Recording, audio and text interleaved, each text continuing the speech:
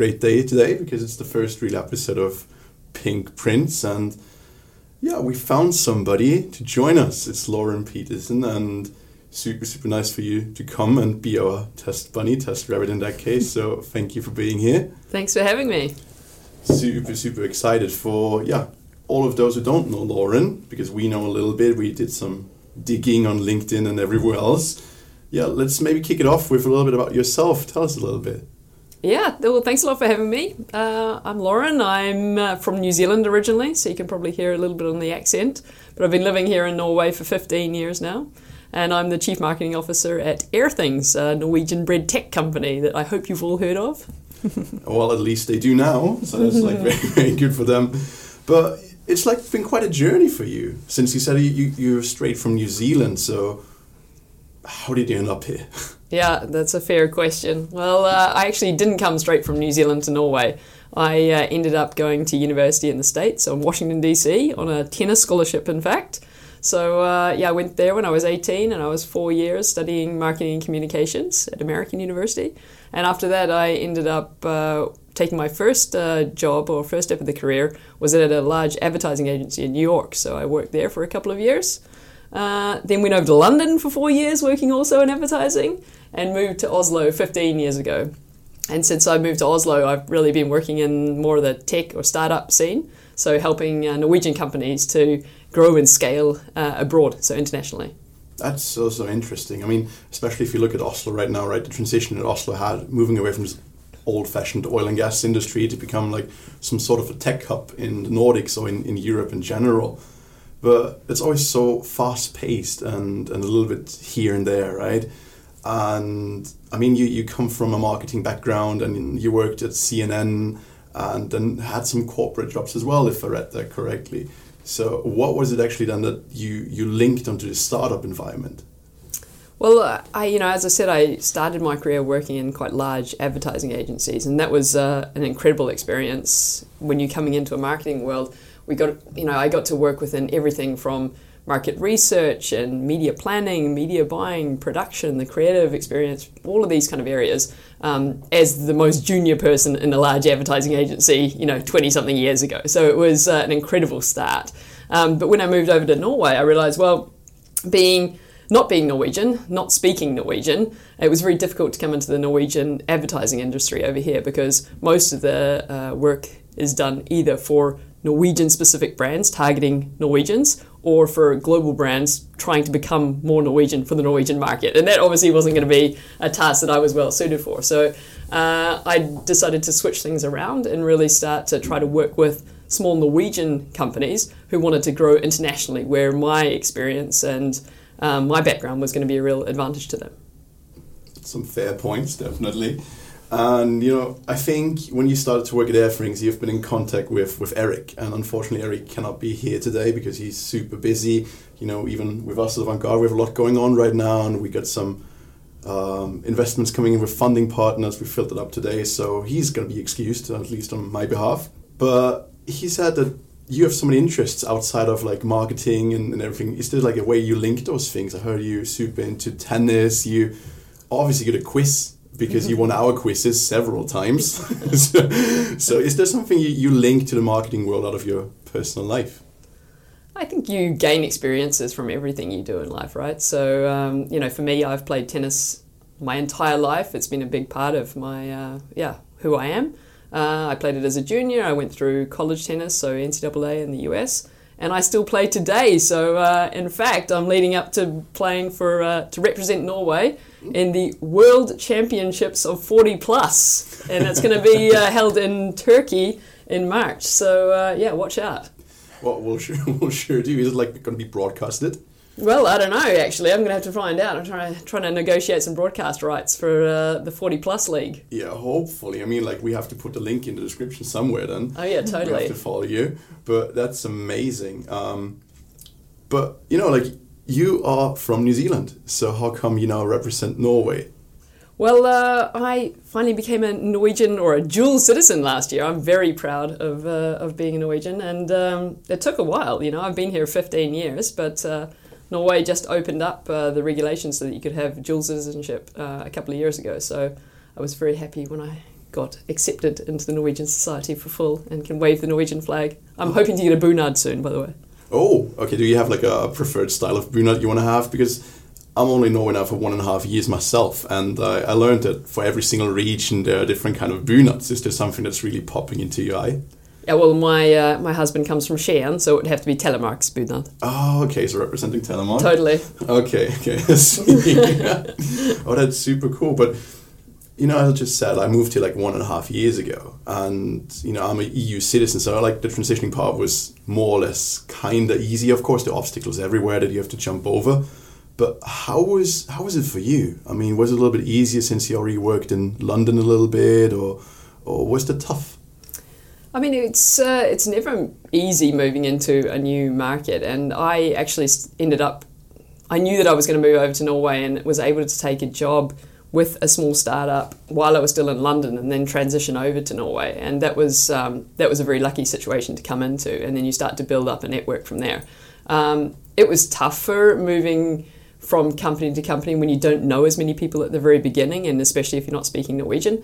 But from each company and each person I met, that network starts to develop, and people get to know you and know what you're good at, and then they start to kind of recommend you. So it is, of course, a small market in Oslo and Norway in this startup tech world here.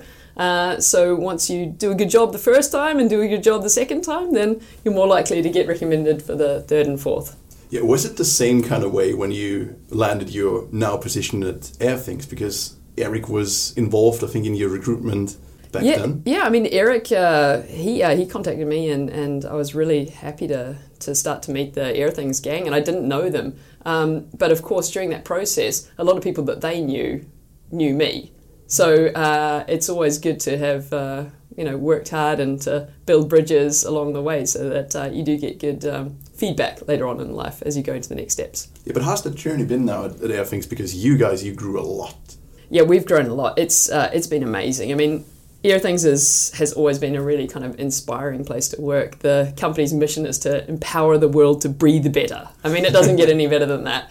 And that mission is really, it's going strong within the company. And I think worldwide people understand more and more about how air pollution is a threat to us and how it's impacting us, but very few people understand that the air you breathe in your own home or your office or your school is typically more polluted than the air that's outside, and it's difficult for people to understand how this impacts their health, their well-being, their ability to focus, their ability to sleep, their ability to be in a good mood. All of these things are impacted by the air you're breathing. So, and if you don't know what's in the air, there's not much you can do about it. But the simple technology that we've developed at Airthings, that kind of empowers you to see what's in the air you're breathing and your family, and to be able to make good decisions. Yeah, more or less you're making the invisible visible with that, in a sense. And especially now, we're sitting in like a small chamber, more or less, to record this podcast. So it would be interesting actually to have like one of your devices here and see how it changes now with 3 people being in here and just watching the radon and I think the CO2 is what you're measuring as well, how that changes over time. Yeah, in a small room like this, the CO2 levels typically rise, and it's very much like in a meeting room or a classroom at school. You might start with an engaged audience, but as the class hour or the meeting goes on, the CO2 levels typically rise and people become slightly more drowsy, slightly less alert, it's more difficult to concentrate. And without air quality monitors in these areas, it's very difficult to really take charge of it and to be able to adjust ventilation or even just open doors and windows. Are you also like offering like the solution to the problem then? I mean, you're monitoring, you're showcasing it. Do you have like vendors you work together with, or is this something you're trying to implement at Airthings as well? Yeah, so more and more we're working with becoming a solution. So within a commercial building like this, a company might use our data into their systems to kind of make ventilation a bit more needs-based. So rather than the ventilation or heating or cooling coming on at 7 in the morning and then going off at 7 at night, it will actually be based on what's happening in the room. So are people actually occupying this area of the building? Are the CO2 levels too high? Is the heating too low? All of these things can actually be kind of adjusted automatically to make it a much smarter system. And that not only helps the people in the building to be more healthy and to feel a lot better, but it also makes the buildings much more energy efficient. Because typically when these things are just running, the heating, the cooling, the ventilation, it's using so much energy to run these buildings. And if they can just be adjusted in a more smart manner using actual data, you can typically save like 20% of your energy costs in buildings like this. Wow, and I think that's can be or has to be like a big selling point, right? So like if you also can say, you know what, with our solution, you can also like save power, you can save cost and have more focused employees or whatever. Yeah, I mean, it really is like a win-win for the people who are using these systems because they keep happier tenants. People are complaining less. I mean, think about all the people who complain about it just being too hot in a room or not good air in this building. You know, there's so many people grizzling to facility managers about these things that finally facility managers can actually take a more kind of proactive step and they can make sure that the air quality is good in the room.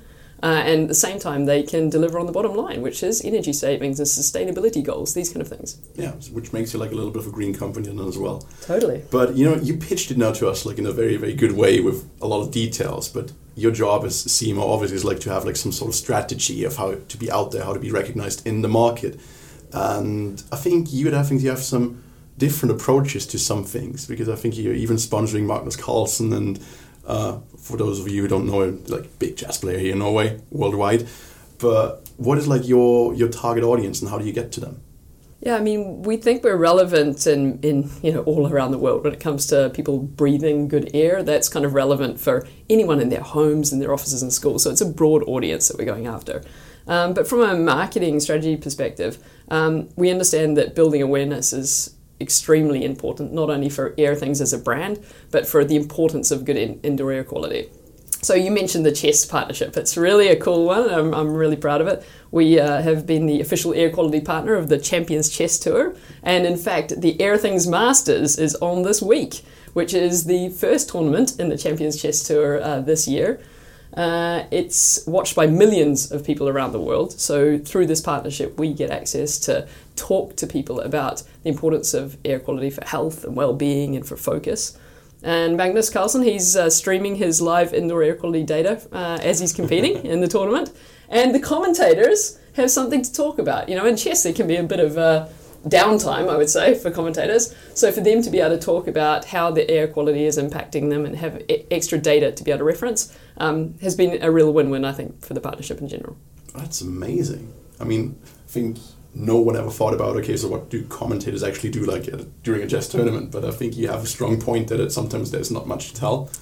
But was it the first time that they're not going to be broadcasting with an Airthings championship, or was the placement set there before as well?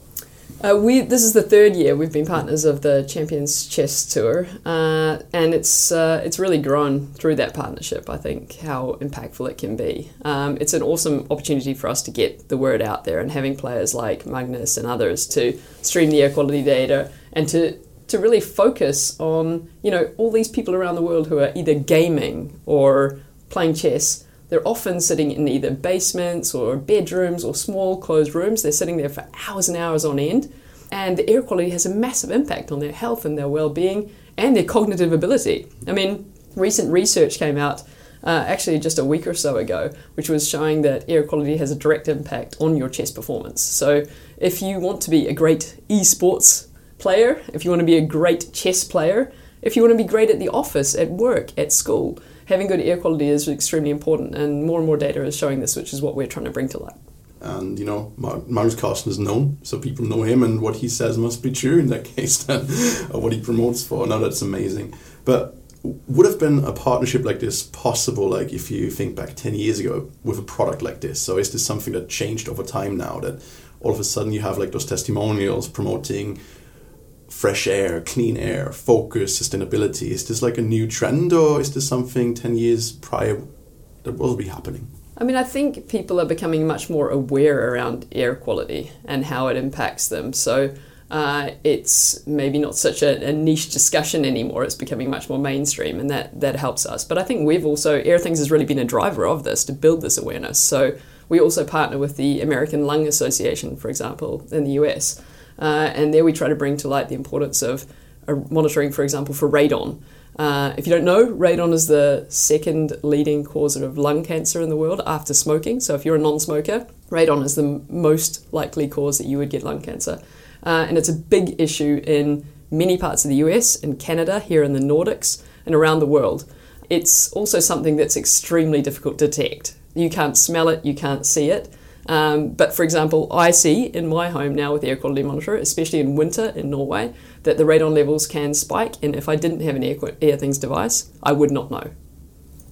Is there something that you do now in your own home to tackle that, or what would really be your advice for anybody? Yeah, my advice is that you do actually obviously start to monitor just so that you become aware what the issue is, and then Airthings gives you kind of notifications to tell you when you should really be taking action. And action for some in some circumstances can be like just increasing ventilation in your own home. It could be opening doors, it could be opening windows, internal doors even. But in certain circumstances, you will need radon mitigation. And if there was one thing I would want to make sure I did not have in my home, it was long-term high radon levels. I can assure you that's not something you want. So this is an easy thing to take care of if you try. And you said like you're operating in the US now, in the Nordics specifically. How is it to target those markets? What are the differences in there? Is this something you have to focus on in the US that you obviously don't have to focus on in Norway, for example? Or how do you decide on what to target and when? Yeah, well, we've always been a pretty international company, it has to be said, and I think there's different levels of awareness and concern from the public when it comes to air quality in different markets we see. So in the US and in Canada, I would say there's higher awareness around the issue of radon. I think there's been probably better regulation or different kind of awareness building mechanisms in those markets. Norway is coming behind that, and other markets are even behind Norway again. So we have to tackle them in a sense that in first case we have to build awareness of these issues, and then we have to introduce them to how simple the products are to actually tackle these issues before we can really start selling the products.